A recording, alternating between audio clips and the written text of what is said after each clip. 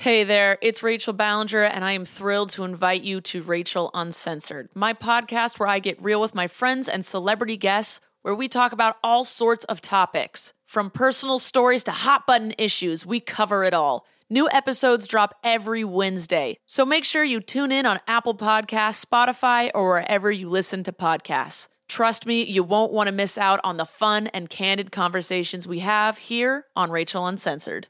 And think of Midtown. I mean, just the theater district in general. There's no reason for anybody to go there. There are no tourists able to enjoy something, so there are no restaurants, there are no servers. All that stuff is just heartbreaking. Parking is still $30 for 15 minutes. I'll tell you that. So some things funny. don't change. Yeah, look for comfort there. I'm dyking out, you're dyking out. Let's dike out together. See what it's all about. Dyking out, dyking out, dyking out, dyking out.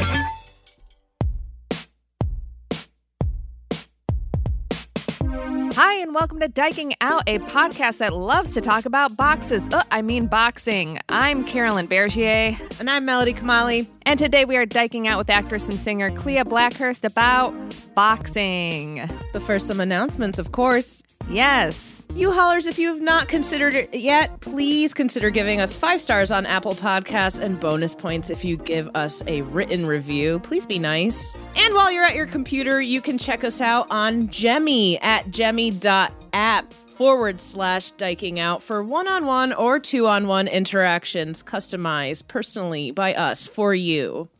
And as you know, we are always just screaming about our Patreon because we love our patron community so much. That's patreon.com/diking out.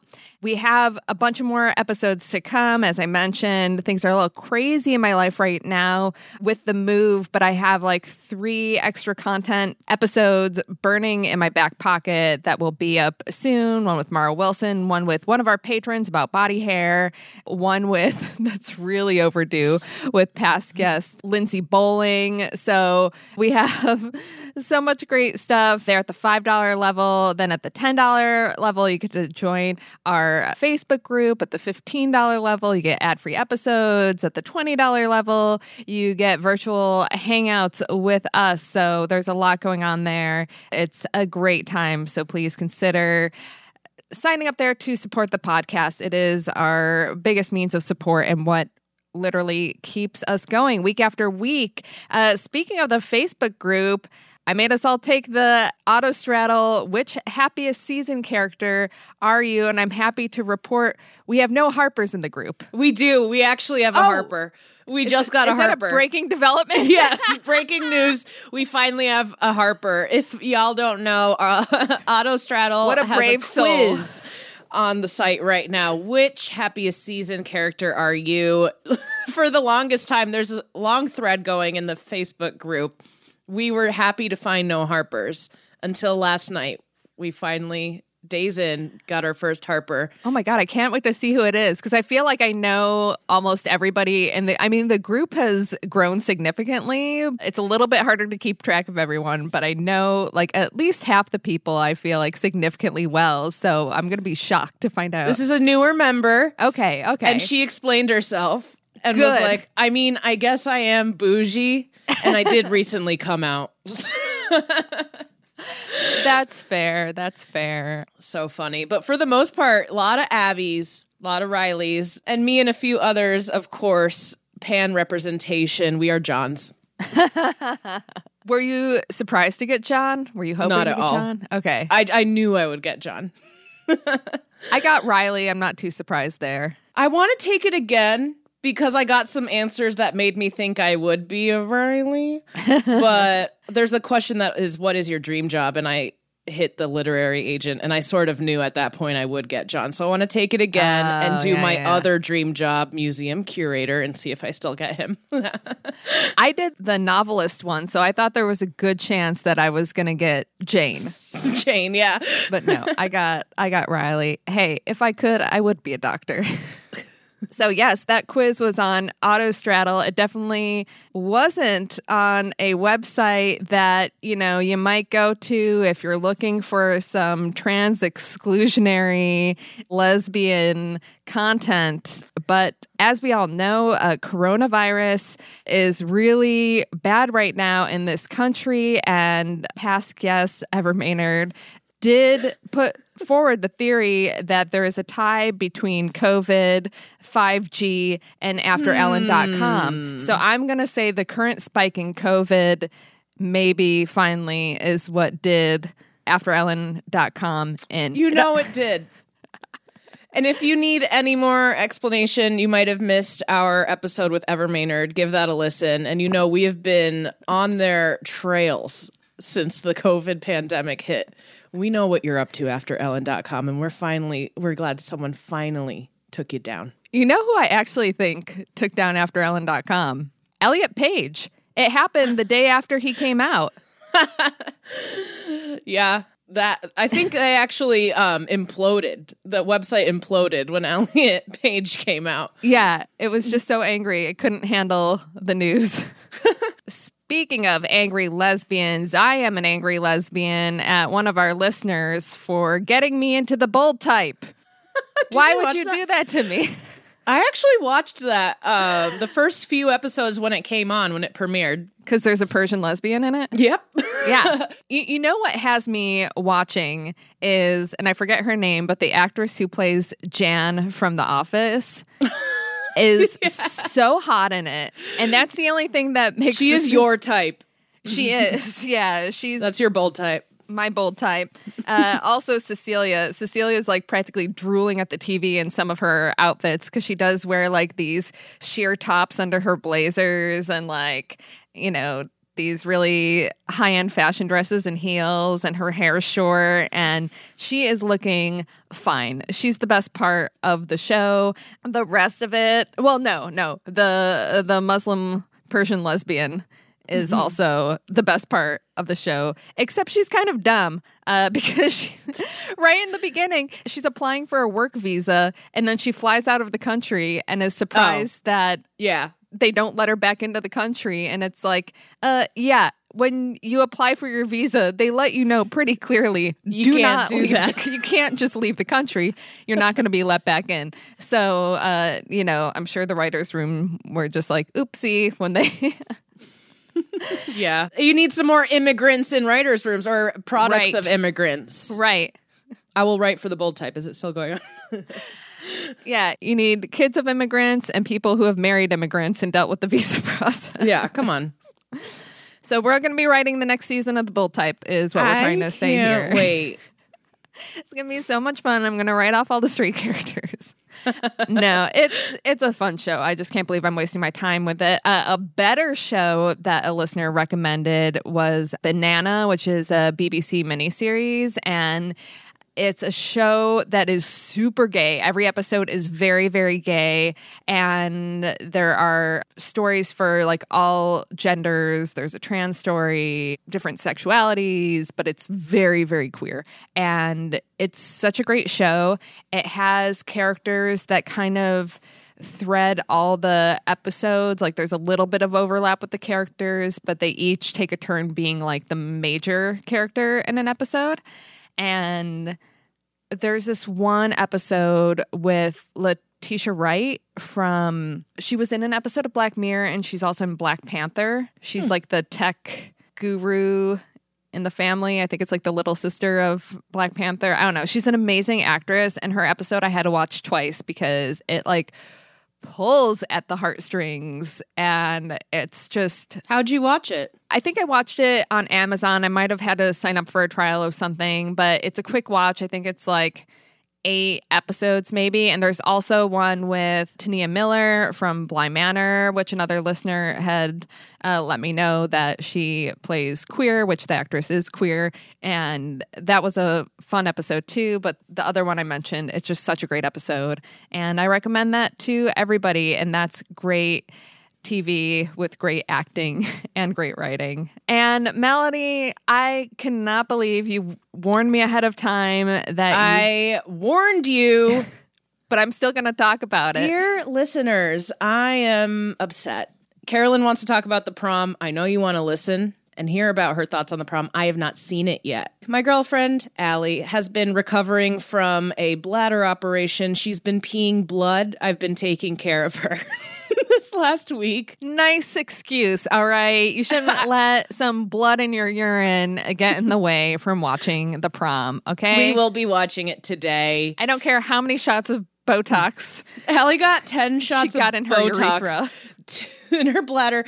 She was scream crying throughout it. She was not put under. She was really like, when they got to the 8th or 9th shot, she was like, I cannot take this anymore, like begging them to stop. And then apparently when it was all over, the doctor apologized and said, yeah, we really should have done that in the OR. And you should have been put under. Jeez. And I was like, can we sue him for saying that? Like, just even if you could have, don't say that. Yeah, she has a bladder condition called interstitial cystitis. She has cysts and a lot of pain. It feels like she has a constant UTI for the last 3 years. So hopefully this helps, but we'll be recovering now that she's like fully lucid. Broadway is the best medicine, Melody. And watching the prom, yes. You know she's a musical theater kid. We're all very excited here. I know. I've already talked about the prom on the podcast, I think a year or so ago when I actually saw it on Broadway. I think it was a little bit over a year ago. It was closing week. And the Netflix adaptation, it's pretty close and I think pretty good. I mean, I definitely cried just as much with the movie, which I was surprised at because I tend to cry more when I'm watching a musical on Broadway than I do when I'm watching something on screen. Like, for some reason, Broadway just tends to hit me in the feels a little bit more.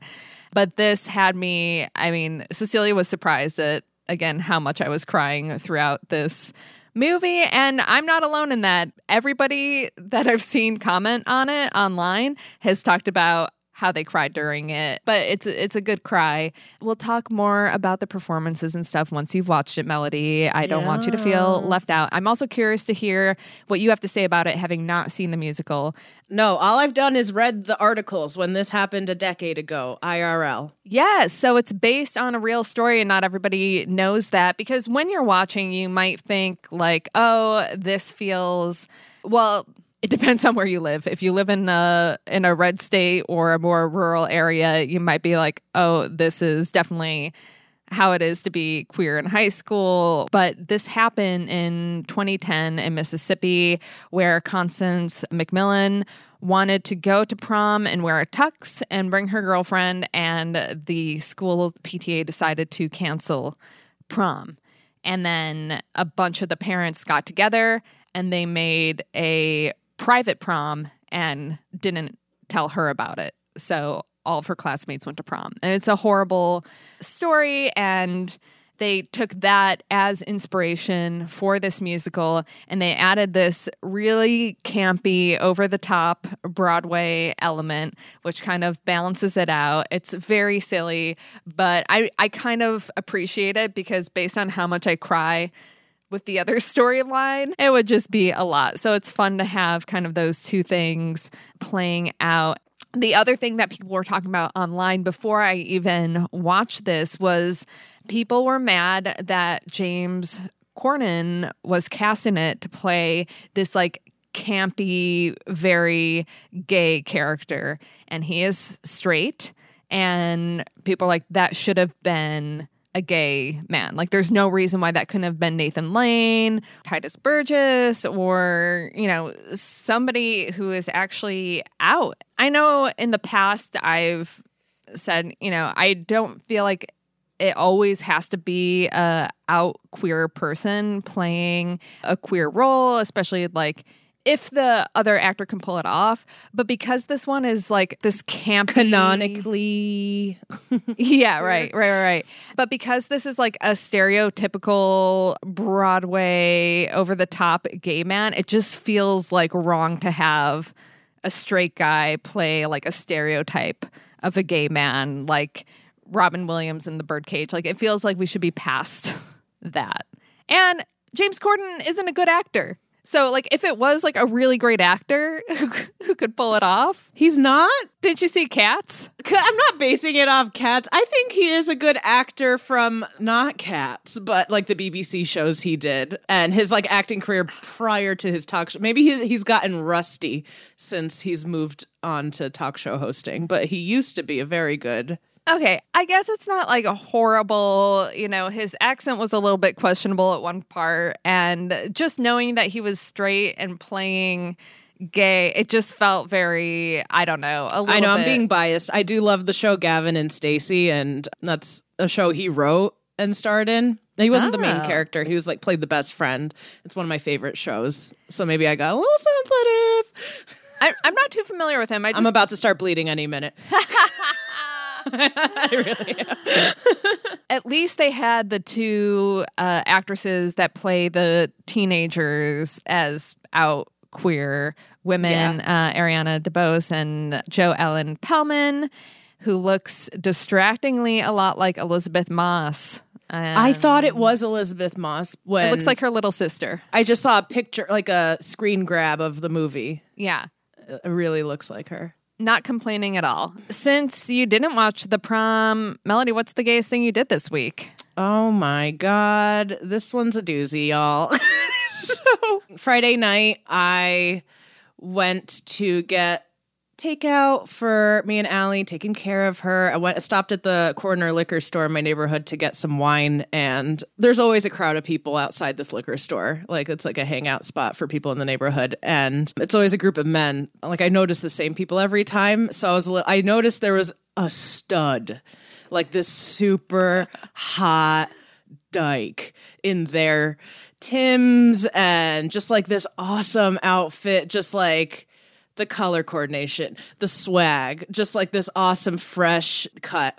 Such a stud, hanging out with the guys. And as I'm walking by, I have to kind of loop around her so I can get into the store. There's a huge crowd blocking the door. And I'm listening to a podcast and I just have to pause it when I see her. Like, that's how attractive this person was. And when I paused my podcast, they are just puffing out their chest and saying, any girl you can get, I could get too. Like, just like stunting on their friends like that. It's just the biggest dyke energy. And I was just like, my mouth must have been open because all of a sudden I'm staring at this girl. This all happened within a few seconds, but it felt like forever. I'm staring at this girl. And then one of the guys in the group makes eye contact with me. Because I notice him looking at me. I feel like I'm being watched. I look over at him. His eyes are bloodshot. So he's about to say anything that comes to mind. And he's just like, yo, this girl is checking you out dumb hard. Like, he just starts screaming, calling me out. The whole group stops and is staring at me. He's like, you should have seen how this girl was looking at you. Like, Melody, you're such a creep. I was such a creep, and I got so embarrassed. I rush into the store, and then I go in my wallet, and I told you I've been carrying our Diking Out cards. That was my next question. Yeah. No, I had one left because I found out a friend had a gay sister-in-law, so I gave a couple to her. So I reach in my wallet, I find one card, and I take it and put it in my pocket. I go to order my wine, and they're still all outside, and I can hear them still talking about how blatantly I was checking her out. And I'm like clutching it in my pocket, like, okay, I'm going to buy the wine, and I'm going to like just slide it to her smoothly on the way out and be like, yeah, I'm checking you out because I have a gay podcast. That's why. It's for my podcast. And then they all decide, they're like, let's go in there. I hear them planning this. I still have my headphones back in, pretending I'm listening to something. I'm bobbing my head as if I'm listening to music, but I'm listening to them talk about how they're all going to come in and approach me in the store. And then I got really nervous and I didn't know I was just going to be like, oh, I have a girlfriend, but here's my card. Like, I just felt weird and I panicked and I didn't give her the card. She came into the store, her and her friends, they were getting ready to talk to me. They got behind me in line and I quickly grabbed my wine and like scurried out of there. I'll see them on the street again today. Like, it's always the same group of people. I just never noticed her. It's always a group of men. But I fully got caught. I must have been really checking her out. Like, it just happened within a few seconds to me, but I guess I really looked Even with a mask on, obvious. they just I needed had a to- mask on. Yeah, just your eye contact was so thirsty, Melody. He's like, y'all should have seen the way she was looking at you. Like, it was so embarrassing and hilarious. That's very funny. I can't imagine getting called out like that. It was, I have never. He wouldn't let it go. I was like, all right, he's high, they're drinking. Like, it's just he'll move on to the next thing. He got fixated on me and his eyes were bloodshot. Yeah, that's gotta be it. Other than that, I found a Riot Girl Christmas album on Spotify that I've been playing a lot this week. I All think right. worth a mention. What about you, Carolyn? What's the gayest thing you did this week? Well, the gayest thing that I did was with Cecilia. We went to IKEA for a kitchen planning appointment for the kitchen that we're remodeling at the new house and that we move into tomorrow. Literally, yeah. And our planner that we were assigned to was so excited, I think, but like trying to play it cool that we were a lesbian couple. And like anytime he could work it in was mentioning his husband and talking about like his husband and what his husband does in the kitchen and when he remodeled it and husband this, husband that. I'm like, oh, this guy is so happy to let us know. Then at the end of it, we start chatting, and like I was actually on a time crunch. I picked up a couple of freelance jobs and had a midnight deadline that I had to get back and work toward, but took 20 minutes to talk about the AIDS epidemic. That's it. As one does in IKEA. It actually happened because he lives in the West Village with his husband and and was talking about the bars and whatnot. And of course, I brought up Cubbyhole, and afterwards, Cecilia was like, "It was like I knew every topic that you were going to bring up, except with AIDS. You really threw me for a curveball." But she was like, as soon as you said Cubbyhole, I knew you were going to talk about the lesbian bar project. And then I told him how there's only 15 bars, and he was shocked and has to tell his husband that there's only 15, and he can't believe it. And then we start going through the bars. He starts telling me the bars that used to exist there. And then we started talking about maybe it's because a lot more gay bars are mixed now.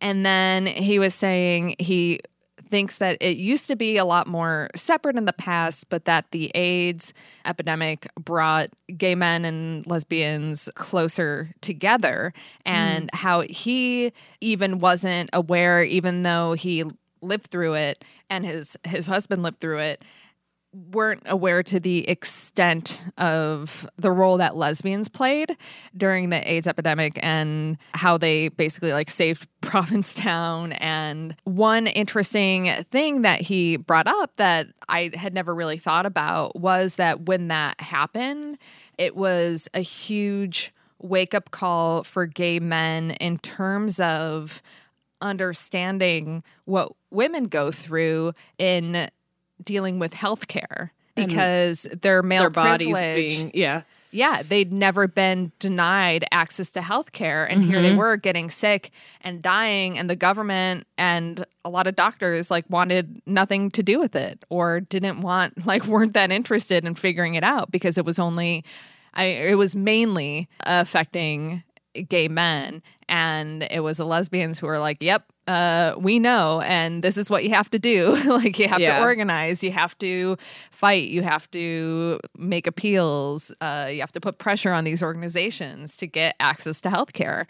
And they knew that as women. So that was a really interesting conversation. Cecilia tuned out a little bit and said what did she say? She said she started picturing different font types. That's what I guess when you're married to an art director, when they zone out, they start picturing different fonts. Classic. I mean, I think it is very true that a lot of people in younger generations, especially if we didn't go through it, still don't really understand the impact of the AIDS crisis in the 80s and early 90s and how that affected the community. And I'm sure I've mentioned it before, but there's a great documentary called How to Survive a Plague, which I recommend to anyone to look up if you really want to know what it was like at that time for the queer community. And that paints a really stark picture of the time. And it's still happening. I have a friend. My first job was working at my best friend's family pizza restaurant in my hometown. And I worked with a waiter there whose husband and him were both HIV positive for decades. And just last year, his partner, Steven, just passed away from it. No. It's still a thing. Yeah, it's still a thing. It doesn't get much attention because so many people live with it for years and years and years now. Like, I know people in my life who in the past had near-death experiences from it, but ultimately survived because of all the developments and treatments and whatnot. But none of that would have happened if it wasn't for all the activism that was done when it was happening. Well, it sounds like a good time for us to shift gears a little bit into something a little bit more lighthearted. I'm sad that you all only get the audio of this and you don't get to see Clea acting out some of these boxing moves on the Zoom call. Just really animated. This was such a lovely conversation and another example of a time where we record with somebody that we don't know and afterwards you're just really bummed that we had to do it virtually and not in person. Yeah. Clea's so cool. I really kind of want Clea to come back and dyke out about like New York in the 80s. She made some references that made me very intrigued about her life. Right. Level. So, for anybody not familiar, Clea Blackhurst is an actress, singer, and comedian known for her award-winning tribute to Ethel Merman, Everything the Traffic Will Allow. And most recently, she appeared off-Broadway with Haley Mills in the comedy Party Face at City Center Stage 2. I'm so jealous, and I can't believe I didn't ask her about Haley Mills because I'm obsessed. And she has a special online concert through Radio Free Birdland on Friday, December 18th at 7 p.m., singing some jazzy holiday tunes. Let's get into it. Clea, we are so happy to have you here today on Dyking Out. Thank you. Thank you, Clea. It's a joy. I mean, that's not every day you get this ask. I'm delighted to be here. I really am. People aren't asking you in quarantine to dyke out all the time? No, but I wish they'd ask more because this would have been very handy. I mean, this has been going on so long now. You sort of want to be doing all the fun things. So I'm glad we finally got to this one. Yeah. Yes. So as a performer in New York, with all of the performance spaces shut down for so long, how has this been for you? Well, I mean, it's been really, really difficult. It's been a really hard time. I know that a lot of people are saying pivot is kind of the word for 2020. As hard as it's been, I have been really inspired and delighted by the way that many of my friends and lots of artists have been finding new ways to pivot into something else. Like I've started teaching online voice lessons because it's like, okay, well, we've got to pivot to something that makes $1. And it just, I did a reading last week for a new musical that was going to be done at Fifth Avenue in Seattle. And rather than scrap the whole thing, they sort of reconfigured it a little bit, and we recorded it as a 6-part mini, as a podcast. So, they're going to add all the, it's about this group climbing Mount Everest. So I know that all the sound effects and stuff will make it this incredible thing, and I think it'll be great. But that's definitely a pivot. So it's been hard. I mean, it's scary. I am used to living very small in between gigs. It's like, okay, we don't know when the next one's coming, so you just kind of make your money when you make it and live. And but living with your entire industry decimated, that's a whole other thing. That's not living small. That's like a teeny weeny bit of terror, and it's like we're in the same boat, I guess, with a lot of people. Actually, we're weathering the same storm. I don't know how many boats are the same. But some people seem to have not been affected at all, except for working from home. So there's always kind of this different thing of like, actually, I'm on the verge of hysteria sometimes when people are like, it's a hassle to work from home. So it's a very different thing for different people. But I don't think we'll ever have I hope, knock wood, because every time a day passes, like some other awful thing happens. But I can't imagine that we'll ever have anything that remotely matches this. And I'm for 9/11, all the theaters. I had a small an off-Broadway show playing at that time. We closed for 2 performances, I think, or 2 days. Right. And just fit that in. And that was a big deal because theaters know the show must go on. So put that into like now, it's like, wow, we are really in the middle of something historic. Yeah. Nobody's ever been through this, especially in terms of like the performing arts. It's industry's decimated. Decimated. Yeah. And think of Midtown. Just the theater district in general. There's no reason for anybody to go there. There are no tourists able to enjoy something, so there are no restaurants, there are no servers. All that stuff is just heartbreaking. Parking is still $30 for 15 minutes. I'll tell you that. So Some things funny. don't change. See, I thought about that Look today. for comfort there. Somebody's got to get you coming and going, and there they are at the parking lots. So Yeah. I did walk through the theater district on Monday, and it was very depressing. Yeah. It's just the worst. All those marquees out, and I even looked up. I teach a musical theater history class. I just finished this edition, but I was looking back to the 2018 pandemic because I'd never really thought about that in terms of theater. And, I don't know how many days we closed. I have no actual facts about that. But in general, it's fair to say we didn't really close the theaters. I'm sure they must have for some, but what I did find is that they had to sit every other seat in a theater.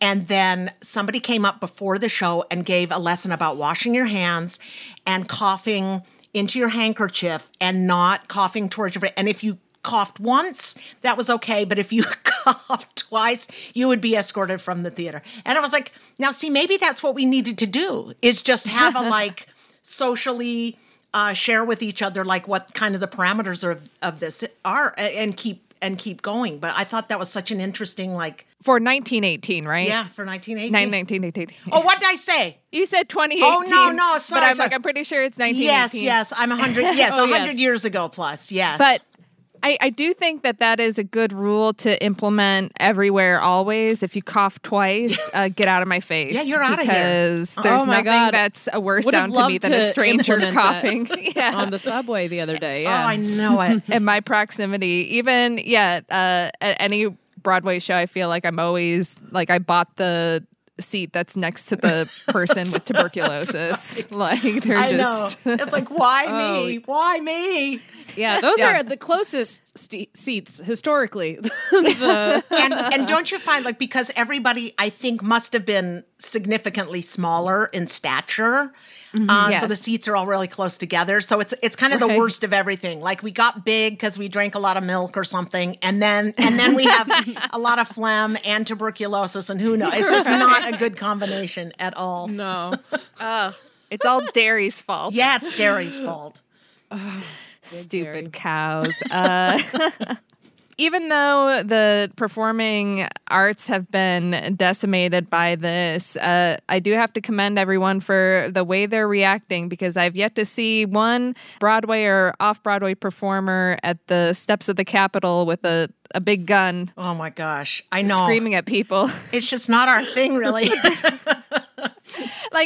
Every theater person I know is doing exactly what you said. They're pivoting. They're trying to do the best. They're trying to focus on self-care right now. Mm-hmm. They're turning to their community to look for support, and then they're finding new ways just to sustain themselves during this time. What they're not doing is demanding that things open up. Right. Right. I know people who got cast in new shows on Broadway, or where they had their big breaks and then everything got put on pause. And they're the ones I'm seeing online telling everybody else to just chill out. Yeah. And, part of why, one of the pivots we did is I have a Christmas show that I do with my friends Billy Stritch and Jim Caruso. And this would be our 11th year. Last year was our 10th anniversary at Birdland, which is like, to have a consistent gig like that for years. And so it becomes a part of people's holiday traditions and all this stuff, and people coming back and new people, and right in the heart of the theater district, all that stuff we're talking about. And so this year I was glad there's this Radio Free Birdland where we went in, I don't know, in October at some point, and we filmed it in Birdland. We couldn't move out of our little areas, and the drums were behind. There was a little bit of plexiglass here and there, and we recorded our show to do it. So we'll get to be able to have 11 consecutive years, so that next year can be 12 without much of a hiccup. But I was really proud of us, for that. That's just another one. It's like, no, we can do. We have the technology. Wait a minute, yes, and that's the important thing. Just figuring out. I don't know how to. Every day is like a day. You got to get up and do it. It's going to have different details, but I don't know. I've been pretty positive through the whole thing.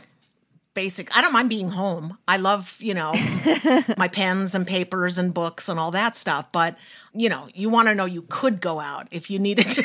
There was a play to see tonight or something. That's really a downer. Yeah. So you have just such an impressive background of performance. And for our listeners who might not have heard of you, or they're not in New York or familiar with the theater scene, can you tell everyone a little bit about the kind of stuff you've done, how you got your start, your passion for Ethel Merman? I know. Yeah. Well, thank goodness. We got to touch on. Thank goodness for Ethel Merman. If there had been no Ethel Merman, first of all, there would not be a reason to live or leave Salt Lake City, Utah.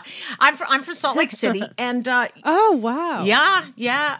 Put a pin in that one. I know. Yes, I was raised Mormon, and I came to New York anyway, and lived my life fully since that. I was the nicest, best Mormon kid until exactly the moment I wasn't, and it's a wonderful life. Yeah, I grew up in my mom was a musical comedy actress, community theater kind of thing. And I always had the cast albums and things like that. And the first thing I really wanted to be was a trumpet player, specifically in like Broadway bands, like Dick Perry, the great trumpet player who plays in the overture of Gypsy. That amazing solo that just like raises the raft. That's what I wanted to do. And I've played the trumpet since I was, in fourth grade, but I'm just not good at it. I don't have endurance in my lips, I don't have embouchure. I can play for like 20 minutes and then I have to rest for 40. You know what I mean? It's not a good professional ratio. Difficult. I can't even whistle. It's well, I love it. There's something about it. I love it so much. I play in the Lesbian and Gay Big Apple Corps marching band. That's how much I love it. Yeah. Nice. Love them. Love them so much. We love them here. And got to do the Macy's this year. That's a huge. I wasn't in that group, but the band did get to play for the Macy's Day Parade. So this was like a major. I saw that. But that's how much I love trumpet. I'm still plugging away at second trumpet in the band. But yes. But I started in about high school. I realized I could sing forever. I had no limitations on hours, minutes that I could sing before needing a rest. So I kind of specifically against, like my heart a little bit, switched over to performing when I was in high school and went on the same path. Like now I've actually done Gypsy. I'm like, look at me listening to the trumpet playing while I'm getting ready to go on. I still have like this total love for the brass. And I fell in love with musical theater so much and so hard. Like my first babysitting job, I think about 7th grade or something, I would get my paycheck, my $30 paycheck, and go to the mall, buy an album. They were the record albums. And then I would go to the library and get everything I could find about that show in whatever books I could find it. I think of like how lucky we are now with Google and stuff like that. You essentially can go down a rabbit hole and find out anything you really want to know any facet of any diamond of a show. But then it was much harder. You really had to tap and dig and do the stuff. And I would work on that one show the whole week to learn about it. And that's, so I kind of came in love with the history of musical theater as well as the actual performing and all of that. So I got a degree from the University of Utah in musical theater. And I came to New York because this is where they kept Broadway. And I was not going to, I mean, there was only one place to go if that was your thing. Right. So I came here and started. I mean, it's been, and that was 1 billion years ago. And my dream was to be in a Broadway show. You look really good for 1 billion years old. Thank you. You look great. I have an elixir here. But I wanted to be in a Broadway show so much. And at the time I got here, I didn't look like who I thought I was, I guess, inside. I didn't get the jobs I really wanted. And so anyway, at that point, I decided to write something. And so I wrote this evening. It was in cabaret rooms and stuff, but I had kind of a theatrical format. And I did a show called Everything the Traffic Will Allow about Ethel Merman. I didn't play Ethel Merman. It was just me talking about her life and her stories and singing songs in my way that had been introduced by her on Broadway. And if I could figure out what happened, then I would bottle it and just live off of it because it just hit. You know, Margot Jefferson wrote a wonderful piece about it. Not a review, because they wouldn't review the cabaret rooms at that time. But Margot Jefferson just came and did a critic's notebook piece on it that really became like the cornerstone of my press packet, you know, at that time. And then people just started coming and it ended up running. I still do the show, but I mean, it had a good off-Broadway run for, I don't know, a couple, you know, the better part of a year and then into another year. And then I had another brief run several years later. So I've never been in a Broadway show. That's the secret. But most people have no idea that I haven't been in a Broadway show because there's this general, I made up that I was an expert. That's the real secret about being an expert. You maybe don't know more than anybody in the whole world, but you know your facet of it better than anybody. You know what you know better than anybody. And that's kind of how I became, you know, of the books that have been written about Ethel Merman in the last 20 years, I'm always on the short list of somebody who gets interviewed, at least, you know. It's just, and I think that's so exciting. And so because of that, and that I wrote the show, and Margot Jefferson in the Times was very specific about, did you write this? She talked to me that night. And I said, well, none of the songs, of course. Yeah, no, I know you did. I mean, Cole Porter, he pretty much handled the songs, but did you write the rest of it? So she was impressed by the writing of it, which, as I said, was not playing Ethel Merman. It was really myself. So it's kind of the secret about the show was it was a really show about me. You just had Ethel Merman there to like be the handle to pick me up because nobody wanted to, you know, nobody wants to pick me up. And still they kind of don't. I have many shows that I do. They're like, yeah, but can we get the Ethel Merman one? Yeah. I mean, I'm very grateful to her. So, and since then I've kind of grown out of the Reno Sweeney Anything Goes days. I've done a couple productions of that. And I'm firmly in the Rose Gypsy years, you know? And so it's like I just kind of did fill the time because either you're going to be like successful right out of the gate and have a lot of years of success, and then maybe those performers sometimes have to transition later into something else. But I was not successful at the beginning, so I've already filled up all the time where I don't get to work, and now I get to work quite a bit more. So no serious complaints. But I just love musical theater. I mean, I just think it's like theater of romance, the way life should be. It's heightened. There's absolutely nothing real about singing about I love you in the middle of the street. But still, you just can't beat it. Words and music, writing a cloud of sound to like make its point. I just think it's a spectacular art form. So that's kind of it. Well, unfortunately, you're a week too late to this podcast because last week's episode, we diked out about musicals. Oh, good. So while I thought that we were going to be doing that with you, today we're going to be diking out about something very different than musicals, and that's boxing. Yeah. But before we get into that, because of your expertise in the realm of musicals, just quick thing I want to confirm. Okay. Mary Martin, lesbian, right? Like Well, closeted lesbian. Yeah, I mean, that's generally the take on it. Okay. You know, I mean, that's what people say. And Ethel Merman, not.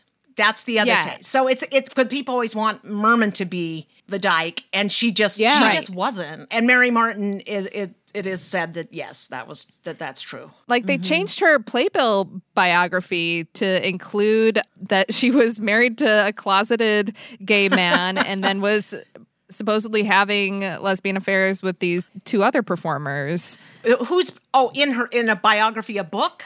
No, in like the Playbill. What? Oh, in her actual Playbill biography? Well, like I guess since I don't know if they put like posthumous bio and Playbill now that she's dead and can't say anything about it. Right, Yeah, exactly. They really queered it up. Oh, man. Yeah, no fighting back. You know how it always is. It's like, I personally have never slept with anybody who slept with her, which would be the surest sign to direct line. So I can't vouch that way, but that is a very common rumor. I mean, that is a very common take on her life. Yeah. And she seems like it would fit for me. I think she's adorable, you know. Once she did a show with a little short haircut, there was no going back for her. It's like, I'm in. Let's do it. Right. Yeah. It's 100% the reason why I'm gay. Just exposed at a very young age. Yes, to Peter Pan. You can see, you know, it's funny because when I saw Peter Pan when I was a kid, I was like, it didn't occur to me that she was like a boy. I just thought it was like this woman who like flew through windows. I mean, it's like she was still a woman to me.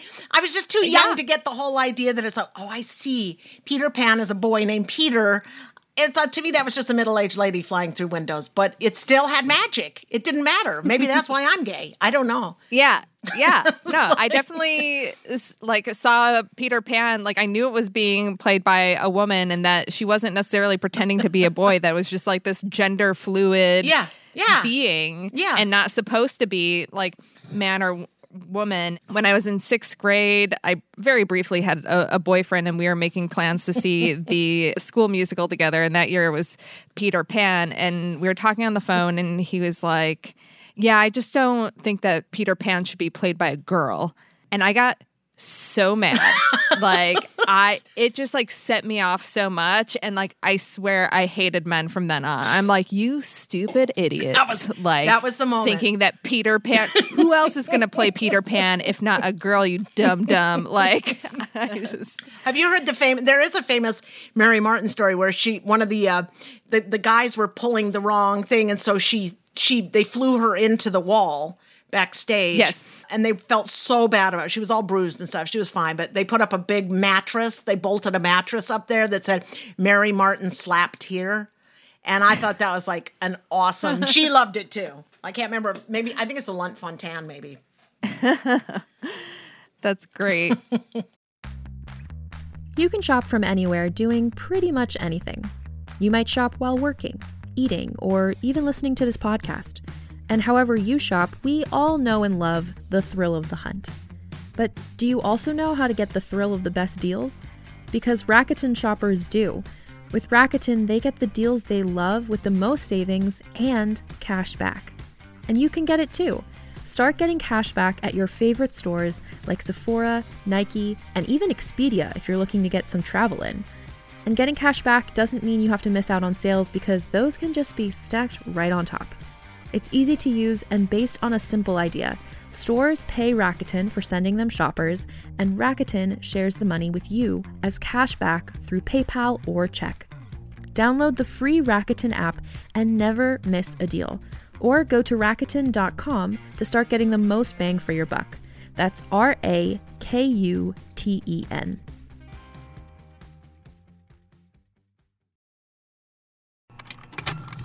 Contained herein are the heresies of Radolf Burntwine, erstwhile monk turned traveling medical investigator.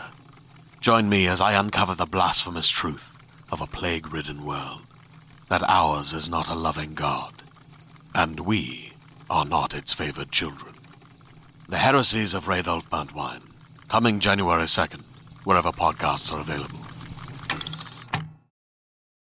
Well, speaking of being bruised up, Yes. boxing. Let's get into it. Okay. Well, my thing with boxing is I don't get in there and I'm not I don't have a belt or any kind of welterweight or anything like that. I started boxing at Trinity Boxing Club probably about 17 or 18 years ago.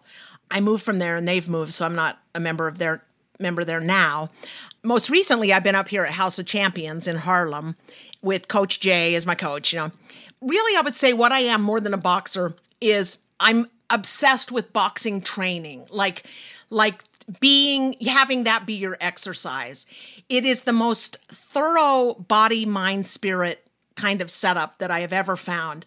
And it's so personal in terms of how you work out. I don't know if you've ever tried to jump rope seriously. 3 minutes of skipping rope is like, it's impossible. I mean, it's so difficult. I don't think I could do 30 seconds. It's like, well, It's making a comeback, at least before COVID in the workout classes I would go to in New York. yeah, it literally, and I use that word, I'm very picky about the word literally. It literally uses every muscle group and muscle in your body when you do it. And when you start a boxing workout, you start with about 10, 12, 15 minutes of skipping rope. So that can just be, I mean, if you stop, you just keep skipping. But I have seen Miguel Cotto, who's a major boxer. He came and was training, I don't remember where he's from, but when he was in New York training for a big bout at Madison Square Garden, he would train at our gym during the slow part of the day. I watched him myself skip rope for 35 minutes, then do his regular workout, and then come back and finish his workout with 30 minutes of... I couldn't believe it. I mean, he got beat so bad at Madison Square Garden. That fight, I can't remember. Like his wife and his child were in the audience, and the wife eventually took the child because he was being beat pretty badly. But what I have to say for him, he did an entire 12 rounds, essentially running backwards in a boxing ring. So even though he didn't win, I'm like, that guy is a winner in my book. He basically went this way with his hands and just ran backwards kind of constantly away from the punches. And I think that's very significant. Also that I love, okay, you train in the way that a boxer trains. And a boxer trains in the way that a boxing match takes place, which is 3-minute rounds. And then it's like ding, ding, and they go to their corners, right? And they get, you better go back in there and, and your coach, and they clean you up and all that stuff. Well, that's a 1-minute break. So you train for 3 minutes, and then there's always a 1-minute break. And there'll be a timer on that'll be like ding, ding, you'll hear the bell. This is where you're starting to sell me on it. I need a 1-minute break every 3 minutes, no matter what I'm doing. I'm telling you, it is really, you can go through almost anything for 3 minutes if you think there is 1 minute ahead of you, guaranteed break. There's something about it. Usually what happens is you go through basically 2 rounds of skipping rope. Just kind of keep that going because I trip so many times. You don't have to keep track of the 1 minute. You're never actually jumping rope for 3 minutes. So just keep that going for about 15 minutes. And then you go into, say, shadow boxing, where you look at yourself in the mirror and you just, you're like boxing with the image of yourself. That's a famous one. Then you may go to that's like 2 rounds of that. Then you move to a bag. Either that one that I'm not particularly good at, or the one that has sort of elastics on both ends, so it kind of comes back at you in unexpected ways, or just a famous heavy bag. Now, if you're punching this heavy bag for 3 minutes, you're about ready to die at minute 2, but you keep punching through it. So to me, it's just been... I love it. And I haven't been able to do it, obviously, during COVID. Yeah, I was just going to ask if you've been able to figure out a way. Well, except in my backyard to skip rope. And my girlfriend, I would say to her, if you skip rope, it's harder than running. I mean, it's harder than jogging. It's harder. It's hard. And so at some point during the nice weather, we were skipping rope, and she was like dying. She was like, "Oh my God, this is so hard." And I was like, see, I told you, she never takes physical health advice from me, but, but she should have. I mean, she got what I was saying. So I was able to keep up the jumping rope, but there's really I wish I had like a base. I do have like a basement space, but I don't think it has a beam that I would trust like a heavy bag in.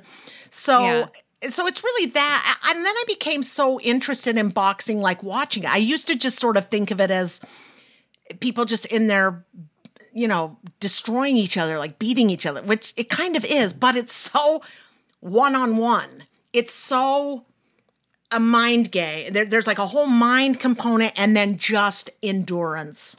And I think I have so much respect for it. When you sweat like giant teardrops coming down your face, it feels so good. Yeah. Before that, I'd go to the gym and you walk on a treadmill and then I'd kind of alter it to like watch TV, or I'd be reading a book and I kind of slow it down to my own thing.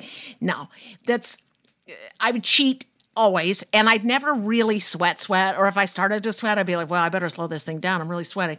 But boxing has really always been a workout for me that is pure and true and difficult.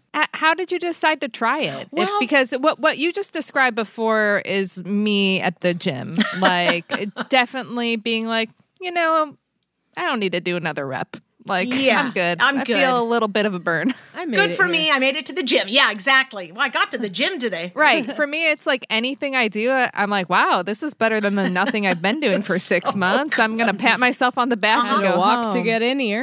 Go get a glass of wine. I wish. It's hard for me to imagine myself being in this space where it sounds so great when you talk about it, but it also sounds like very intimidating, I guess, to go into something like boxing. So how did you... It took me a lot of nerve. I would walk past Trinity. I'm going to go... I wonder if mine will come back. I kind of have not a good feeling about it.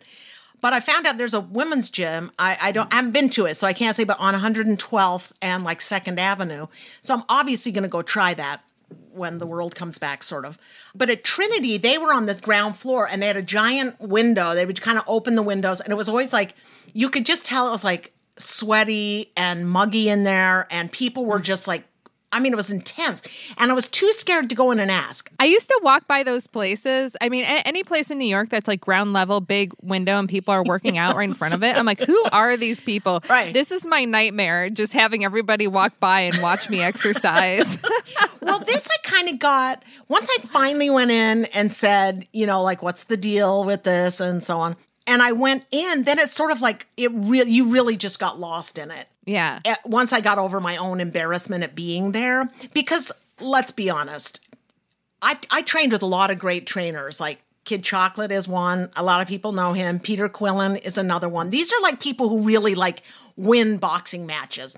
They had to make money in between fights, so they'd be in there being a trainer. But what was great about the club specifically is there would be 4 or 5 trainers on the floor at any one time. So you'd be doing your thing, but here's the one I loved. I was doing the heavy bag one time. Oh, I'm trying to do it. And behind me comes one of the trainers. He's like, come on, show me why they call you the belter. And I was like, he had no idea that I was a belter, that I loved Ethel Merman, that I was this whole thing. I just got my boxing name, the belter. I loved it. So there was always somebody there kind of checking you, like, you got to keep your feet this way or you're going to get smacked, right? A punch is going to come in right there if you don't do that. So there was always somebody kind of watching you and yet at the same time not watching you. And at the end of every round, right, so you'd have two at the shadow boxing, 2 at the bags, 2 at this bag, 2 at that bag, the skipping rope and whatever. And the final thing would always be 2 or 3 rounds in the ring with a trainer. And they've got the mitts, and they're right, left, cross, jab, up, nope, go, So that was always the culmination of the whole thing. And I would be so exhausted by that point that once I got the courage to go in, that kind of stuff faded away. It really did. And they knew I was a middle-aged lady trying to get into shape. They knew I wasn't trying to take their crown or their belt or whatever. So... and they were so supportive and sweet. One of them, I was doing my Merman show in New York for a short run. And so I said, well, if you'll come, I'll give you tickets. So he came. I think this was Peter Quillen. He came, he brought a date to my show. And the idea that I had Peter Quillen watching the Songs and Sass of Ethel Merman was like one of the great accomplishments of my life. And he loved it. Yeah. He said he loved it. It's so cute. So it's just been a place I feel really safe there, which is strange for something where the whole point is to knock somebody out or get them to give in while I count to 10. Stay down there. Stay down there. Do not come back up. But I find it a really loving group of supportive, the guys. Now, I found the women. I want to go to this women's gym. I'd be curious because the women were, there was a different vibe about them. And the guys, and it was not sexual or anything like that. Like I say, they kind of just like, they were happy I was there. I think people like me were like sort of funding, right? You got to have like people who just come in who want to learn. Right. And so they liked, they liked, were very supportive. I love these guys. Amazing. That's how I'm going to get over my fear because I've been like eyeing boxing. I've done kickboxing classes, and that's a good way to approach it. Just walk in like, you need me. They do. I mean, all the places You need me in between. They do. That's really what I experienced is like they're in their training. I mean, that must be like a day job to them that they're like, oh God, get me out of this gym.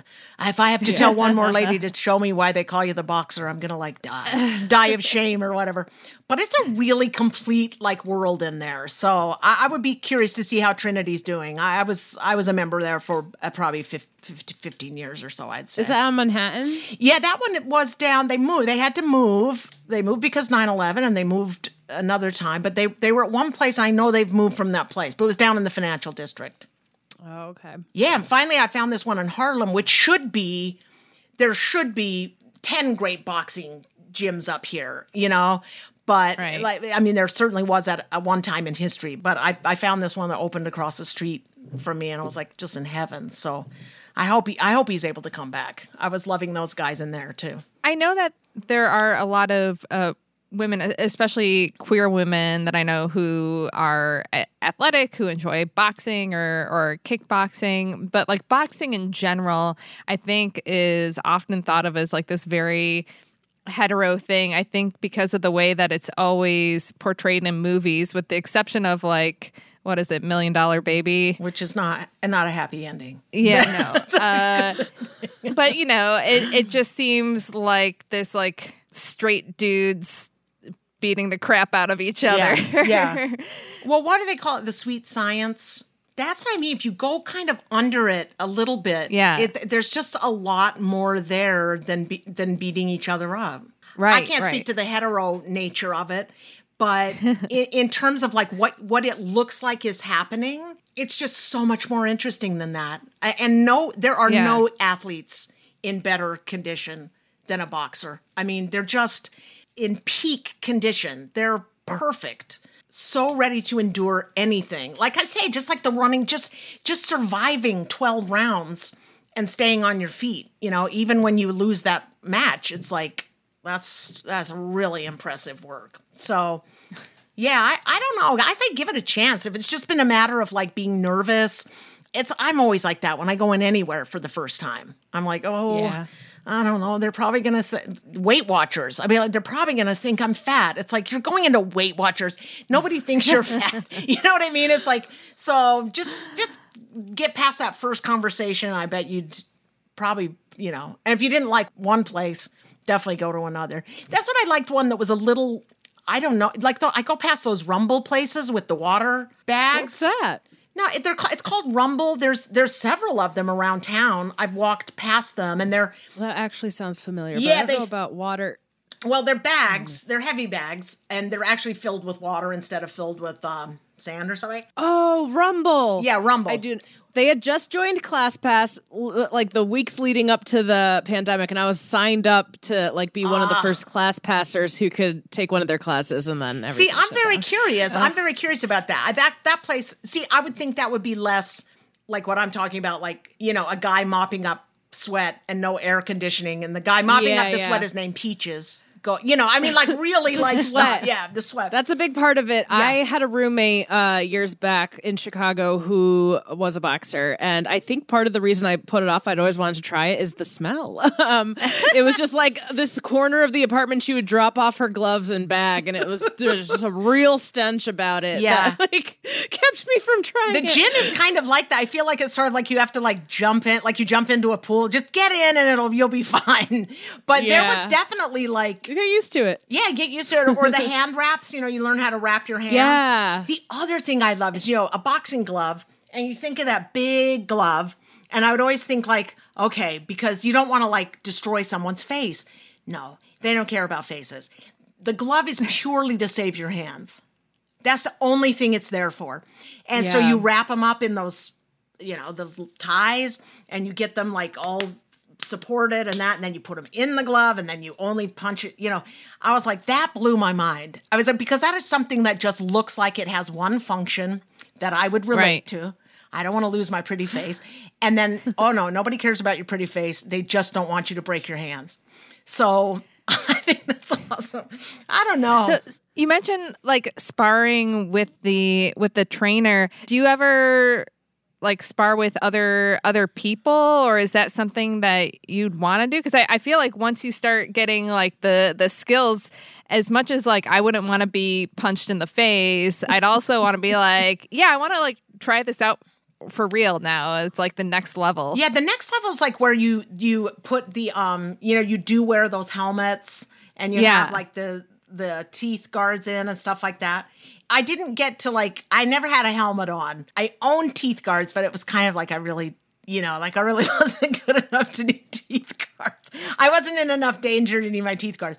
I think it would be, I mean, I can see how that would be like a draw, but I was always just so impressed with myself making it through a day at the gym. And I had my own, like going to auditions and doing those things that are so humiliating on their own in a way, or that you you want to get to the other side of it, that it's sort of like you have this secret thing. It's like, what you don't know about me is that I was at the gym today, and P.D. Quillen said, show me why they call you the belter. That's like my secret weapon in an audition, So I didn't ever go to the more competitive side of that in my mind with the boxing. I just kind of stayed on the training side. Well, I guess too, as like a performer, you can't really afford to have your face knocked in or to like show up with like a lot of bruising. Yeah, I think it's like they're really they're really strict about. I mean, I don't know what it seems like. Anybody who's really in there boxing in the clubs I've been in has equipment on, and I think there's a certain code to like not hurt you. But I've never been up there, so right. I don't know when you're really feeling competitive with someone, because there were definitely some rounds I saw up there sparring with some women that I was like, they are not messing around. They are not kidding. They're serious about this. I thought I just think it's amazing. Same as I feel about the trumpet leader in my band. Like, she's like the fiercest thing I've ever seen. And you wouldn't know that necessarily by looking at her, but like you listen to her play and you're like, stand back. I have nothing to add to what you have. You're like a master. So yeah, I don't know what it was. Also, I think I liked being part of something that was like mine. Yeah. Nobody in there were women in there, but nobody in my, friends or other performers I knew were really doing that. They were all spending a lot of time at a gym, but the boxing gym seemed to be like, there was nobody from that side of my life that I knew in there.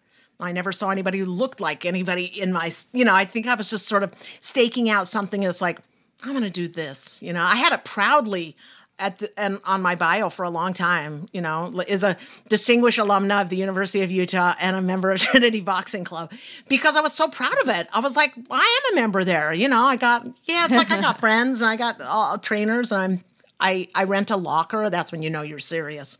Yeah, you don't want to carry all that stuff home like your roommate. You want to leave that in a stinky locker.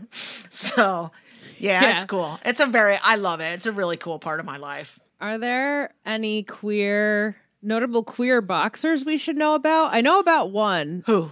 Nicola Adams. Is that her name? She's British, but I know because she's on, basically they have a show over there that's like the equivalent of Dancing with the Stars. Uh-huh. What's it called? Strictly Come Dancing. And is it really? She's a big boxing star who was asked to be on the show. And she was like, only if I can be in a same-sex partnership, like the professional dancer you set me up with is female. I remember that. And so she's a part of the first, it's happening like this season right now. Oh, I love that. Yeah, she's the first same-sex dance partnership, but she's a pretty big boxer I know out of the UK, and then that's it. And I only know about her because she's a lesbian. There must be. I'm a little, I'm a little behind the times. I don't really. There must be, though. I bet you'll hear all kinds. You'll hear all kinds of things coming in. Like, why is that woman talking about boxing and she doesn't know a single. She doesn't know about blah blah blah blah. There's got to be some very proud boxers out there with the ladies. Yeah, it's a world that I'm not too familiar with. Like I've gone to like one boxing watch party, and it was only because like this weird circumstance where my ex-wife was playing basketball with somebody who worked with Derek Jeter and his Players Tribune, and they were having this big watch party. I was just going because I was like, oh, cool, it's a party and Derek Jeter is going to be there. I wonder who else is going to be there, and I bet there's going to be free food. So I went and I tried to get into it. I'm like, this is so boring to watch, but I feel like it's almost like American football. Yeah. That if you're just somebody watching American football for the first time, it's the worst. Yeah. You're like, all right, this is the thing that everybody's into. Right. But then if you like know what's going on and you know the rules and you know more of like what these people go through to get to the point and the stuff behind it, then it's like the most thrilling game in the world. Yeah, exactly. Yeah. So Persians love boxing. I grew up thinking boxing was a lot more popular than it was growing up in America. My parents are from Tehran, so I thought it was like right up big there deal. with American football. Yeah.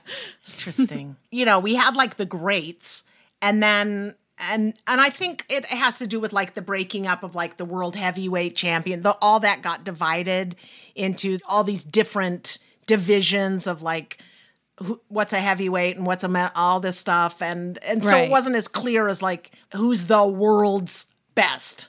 That was able to be like kind of watered down a little bit, and that's what I think a lot of people kind of lost. Like if you didn't know, if it's not Muhammad Ali, and now suddenly it's like 7 people that could claim that, it got less interesting for people, I think. And if you've never seen, that like I love things like rope-a-dope. Have you ever heard of that? That was Muhammad Ali against. yeah. And the whole thing was like everybody was like Muhammad Ali's comeback is like Foreman, I think, and he would just let himself Muhammad Ali would just get pummeled against the ropes. And people were like, it's going to be so embarrassing for him. He's going to this is like, people were mortified at the prospect of what was going to happen. And then, of course, in the actual boxing match, he had built up his core and everything to be punched over and over and over, so that it was called a rope-a-dope because he wore his opponent out. Yeah. So it was like, it's like a mind game. That was another one. There was a mind game. And so it becomes like this amazing, like, rope-a-dope. Who's the dope now? The guy getting beat up against the things, or the guy who's still going at him, getting ready to like pass out because he's so tired. So yeah, I love those guys. And you know who else is a huge boxing fan is Joyce Carol Oates, the writer. Are you kidding? She has a book. She has a book called Unboxing. I love her. Yeah, Wait, I haven't read Unboxing. Her father like took her when she was a little girl, and she's always been this big fan. She has these amazing essays about it. It's not a big book, it's like it's a small book of. I mean, it's an okay sized book of essays, but like somebody would not expect would be like right there in the like watching the sweat and the blood fly, So yeah. And lots of short stories about it over the ages. I love short stories. So, and you talk about being boring. When you look at those old Madison Square pictures from like the 1920s, there's like hordes of people. And then the ring is like this little tiny thing down at the center of it. And there's no jumbotrons. There's no anything, but people are packed in there, like just watching these ants kind of go at it and then like cheering. So it definitely has some bizarre fascination, Yeah. I love it. Yeah. I mean, I was also like culturally very late to I didn't see the Rocky movies until maybe 7 years ago or so. Oh, wow. So that was a blind spot. And then when I finally did watch it, the whole time I was just like losing my mind over the character of Adrian and her treatment. Because she was treated so poorly by her brother, or what? Like, well, he's just like, take those glasses off. You look better without them. I'm like, do you see how thick those lenses are? She's like stumbling around blind for the rest of this movie. Yeah. And what I loved about Rocky 2, Rocky in general, not Rocky 2. Okay. Is it's the first time it's like, oh, it really didn't matter who won. Like he went the distance. He didn't win, but he went the distance, which was winning, which is kind of what I'm talking about before. It's just, it's like this personal challenge, and that can alter the definition of what winning is, you know? And that feels inherently queer. Yeah, I'll buy that. Yeah. That works. It does. It works. I see it all coming together now. It's making sense. It's making sense. Well, who knows? Maybe I'll get into boxing because I'm moving upstate next week, and our next door neighbor, I noticed, has like a boxing gym that they built out next to their home. No. Yeah, we were driving away at night and I peeped in the window. I'm like, oh my gosh, I think that whole structure is a boxing gym. Because the guy was inside and there was like the hanging bag and he was just going at it. I'm so in love with New York. I'm like, yeah, I mean, every place is like, somebody told me they were selling their house and it like went so fast. You know, oh, yeah. People just, so I'm hoping that makes my rent eventually go down. I don't know. That's what I'm hoping. I thought so. I'm in Brooklyn, and apparently, like Brooklyn's going up as Manhattan's going down. Or I hope Manhattan's going. I don't know. I live in a brownstone, first floor of a brownstone in Harlem, and it's sort of a unicorn. It's so great. It has a backyard, has a basement. It washer and dryer, dishwasher. I mean, it shouldn't exist. It just shouldn't exist. So my goal. I mean, perfect. I maybe tipped my hat a little bit to the landlord. My girlfriend and I, we've been here 5 years in this apartment. And I said to him, my goal is to never move again. That's my goal. That is my goal. That's a good goal. Yeah. And as someone who's in the process of packing right now, that's a great goal. I can't. The worst. I look back on pictures of my life, say like 1990 or something. And I'm like, look at that little bookshelf I had. And look at that little sofa I had. I was like, to go back to when I had nothing. I could keep track of all of it. There wasn't that much. And now it's like just getting older. You can't help but acquire stuff. You can't. It's just. Yeah.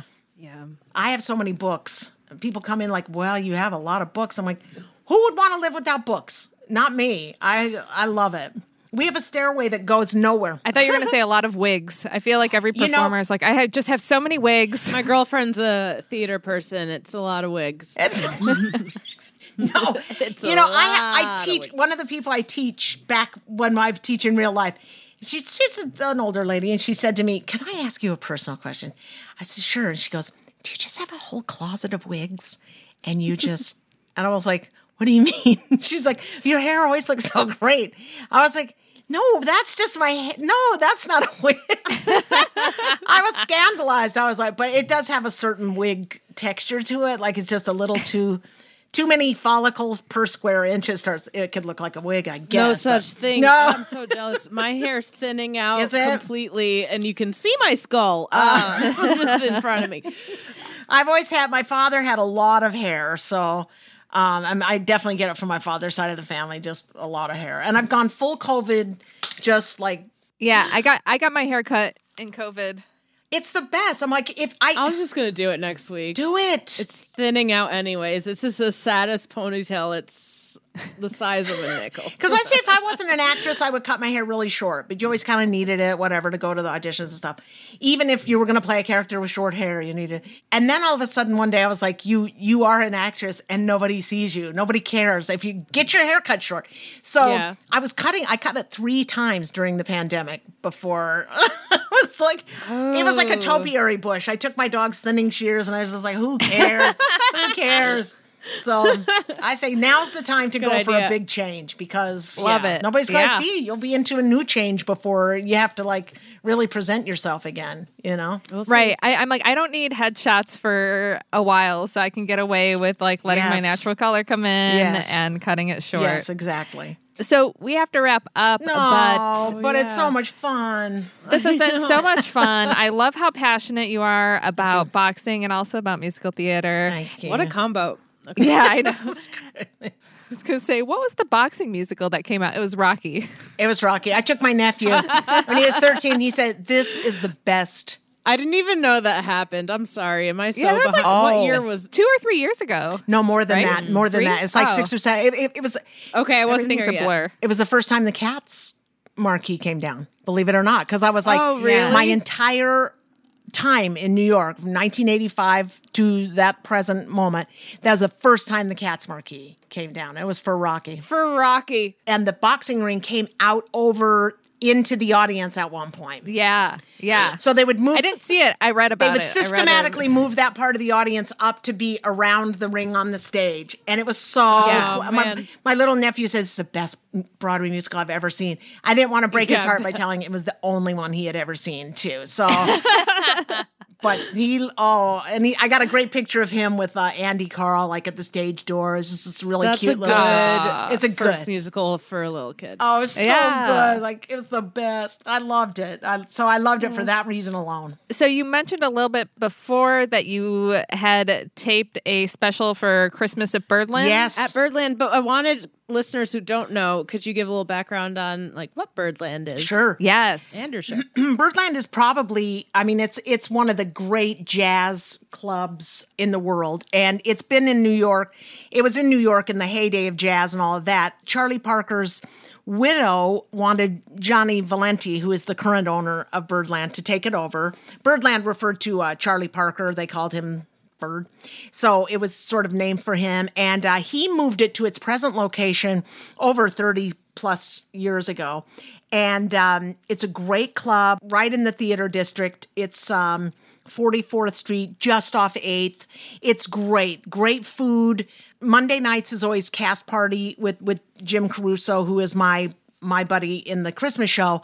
And that's just a night. I mean, anybody can come through the door, from Liza Minnelli to Michael Feinstein. I was hosting one night, sub-hosting, and I swear to you, Kenny Loggins came through the door. It's an open mic night. It is an extreme open mic night. God. So Monday nights turns kind of theatrical plus, and then the rest of the time it's a jazz club. And they've recently opened up a theater, Birdland Theater, downstairs, which sort of handles more of the Broadway theater doing their acts and stuff like that. So we have been upstairs in the jazz room for the past 10 years, the early show, the week of Christmas. So we would usually have 5 or 6 performances, and it's gotten better and better over the years, and just a little bit classier. Like we've gotten a little more together. It's a little less haphazard. And last year we had a beautiful album come out on a new label, Club 44. So we went into the theater part, like I said, in October and filmed us doing a pretty good representation of our show. A lot of the numbers, we couldn't like goof off and hold hands or like smack each other on the shoulders and stuff. But so we're really excited about it. It's on Friday, December 18th at 7:00, and you go to Radio Free Birdland.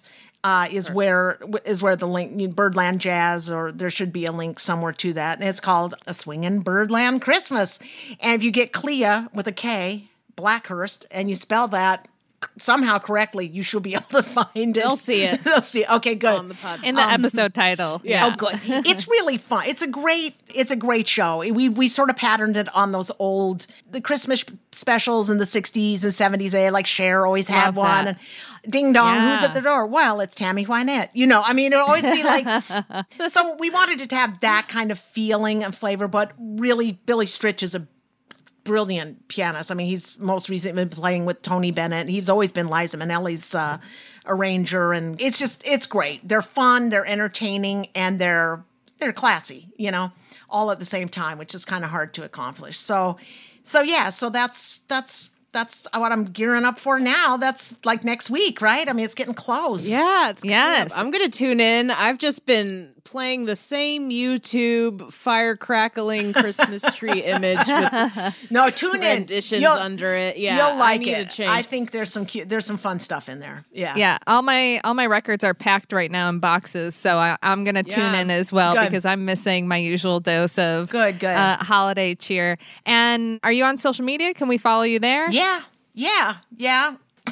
What's your handle? I don't know. My girlfriend kind of takes care of it. I mean, I'm on Facebook. That was the best answer. That was the best. She would be so mad. She's out of the house right now. But I don't know. I honestly don't. I'm on both of them. I'm on both. I'm on. Great. I'm not Twitter, but we'll tag I have an Instagram. Yeah, find me. Yes. Great. We'll find you. We'll tag you. That's such a lame answer. Don't tell anybody in my life that I couldn't do it. But No, this has been so fun, Clea. thank you so and much, I both of you. really Thank hope you. that when it's safe that we can come out and see you perform live you. because I would love nothing more than that. Thank you. You're so great and talented and really appreciate you taking the time to dike out with us about your passions It's today. been my pleasure. Thank you so much for the invite. And it's really nice to meet you both. Melody, have you bought your jump rope yet? I have a jump rope. Nice. It's in a box of home workout stuff I made that started the pandemic that I haven't touched yet, but maybe I'll bust it out. Definitely inspired. You know, we just bought some new flooring for the new house yesterday, and we decided to go with cork flooring because it's a sustainable product and it is also very good for your joints because we're old. And I was thinking it'd be great for jump roping on in the house to have a little bit of cork, a little bit of spring in my step for when I try jump roping with my COVID lungs. So we'll see. Hell yeah, Rocky. Rockette. I will keep everybody posted. Maybe every week I'll say I'll start out with how many seconds I can jump rope for, and then we'll work our way up to minutes. And one day I will jump rope for half an hour. That's never going to happen. Okay, No. let's go to a listener question. This week's listener question is near and dear to my heart. You'll see why. My father is Persian and moved to Sweden about 30 years ago. His family is still in Iran. I'm a lesbian and I really want to come out, and I kind of need it because me and some other people from my old conservative Christian school are starting a support group for LGBTQ plus people in that school. For me to be a part of the support group, all of my information needs to be out so that the kids can reach me. I really want to do this, but I'm afraid that the government in Iran is going to find out about this, and I don't want to put my relatives in any danger. What should I do? Well, I mean, Melody, as somebody with family in Iran who co-hosts a podcast called Diking Out, Oh man, have I put them in danger? has the government... No, it's Found out really, I think you're fine.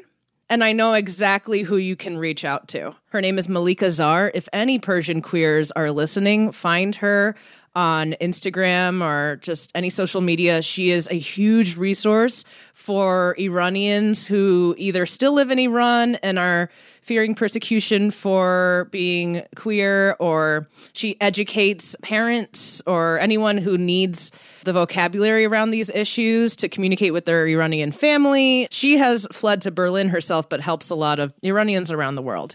One thing I know a lot of Persians do is you say you need to give your information, but I'm wondering if you can go under some kind of pseudonym. A lot of Iranians, with this in mind, with this specific fear, they change their social media names to, like, instead of putting your last name, you change it to June, which is a normal thing you tack on to names that means deer. I can't tell you how many of my cousins' last name are June or Gol, which means flower. Like, a lot of Persians fear putting their actual names out there for this specific fear. So do you really need to have your full name? Yeah, you could go by Kamala Kamali. Yeah.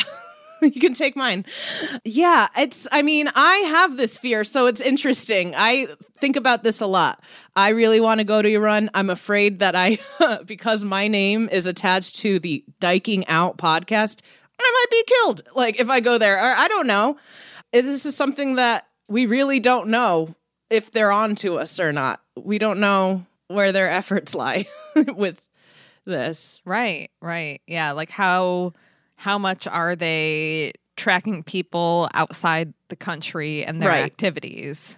I think your relatives are okay. I think the government there has bigger fish to fry than a Swedish citizen being out and proud in Europe. At least no one's gone after my family yet, and my name is attached to lots of gay things on the internet. Yeah, I mean, obviously, I don't know the culture there, but like, I understand how if you are gay yourself and living there, that there is a real danger. But if a family member who's in a totally different country, like, how could they hold your family accountable for that if this is somebody that's like not living with them? The way they assume ideally that your family would react is to not have communication with you. They would assume if they're good Iranian citizens that you're not a part of their life and they wouldn't need to go after them, you know? Yeah. I think you're more than okay. Is it more complicated, though, if they want to keep in touch with this family, if they want to be on good terms with this family and that kind of stuff? Oh, then that's a matter of, if within your family, if, you're safe being out to them and them being in contact with you. But I think a pseudonym, then it sounds like probably the best way to go. I mean, I'm trying to think of one Iranian family member of mine that has their actual full name on social media. It's all, especially after the, in 2009 with the uprisings after the election there and the Green Wave protests, everyone changed their name. And then every so often, every few years, there'll be like a big protest, a big uprising, and you'll see a lot of names changing there for extra safety. And applause to you for being part of this and wanting to get involved in this support group for the community. That's really cool of you. Yeah. That's my piece to offer. This person's just a really good resource for LGBTQ Iranians.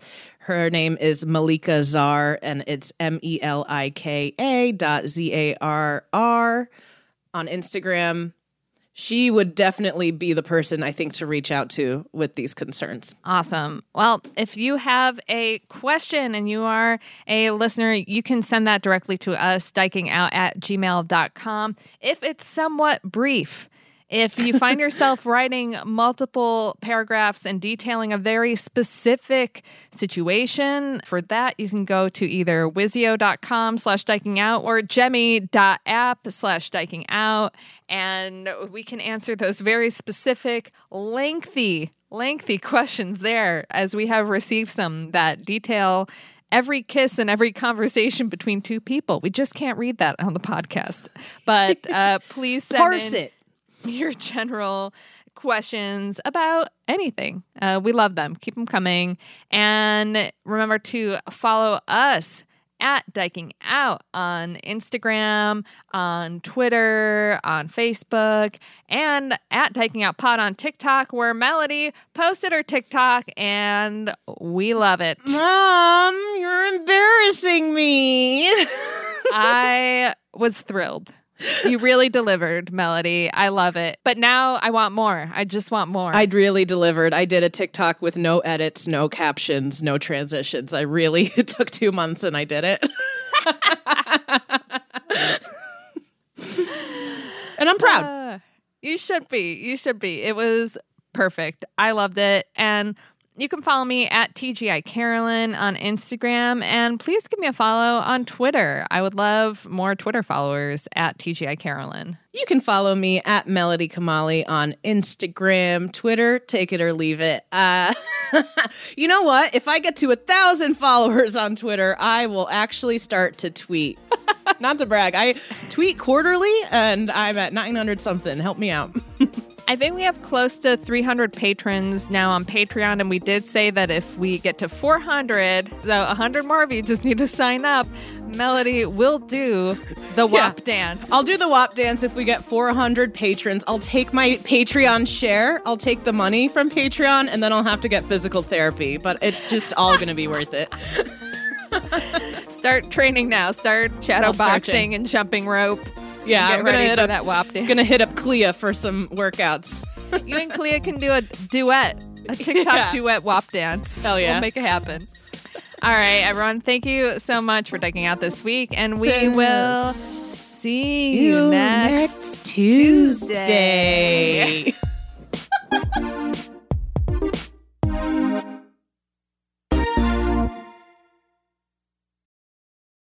Hey there, it's Rachel Ballinger, and I am extremely excited to invite you to Rachel Uncensored. It's my podcast where I sit down and get real with my friends and celebrity guests, where we talk about all sorts of topics. And sometimes we might be under the influence when we do so. We cover things from personal stories to hot button issues. And it's the only place on the internet you can find an uncensored version of me. It's a side of me that you might not have seen before because it's not the most family or brand friendly. But don't worry, I'm still sort of slightly a decent human being. If you're intrigued, then make sure you check it out. New episodes drop every Wednesday. You can find it on Apple Podcasts, Spotify, or wherever you listen to podcasts. Trust me, you won't want to miss out on the fun and candid conversations we have here on Rachel Uncensored.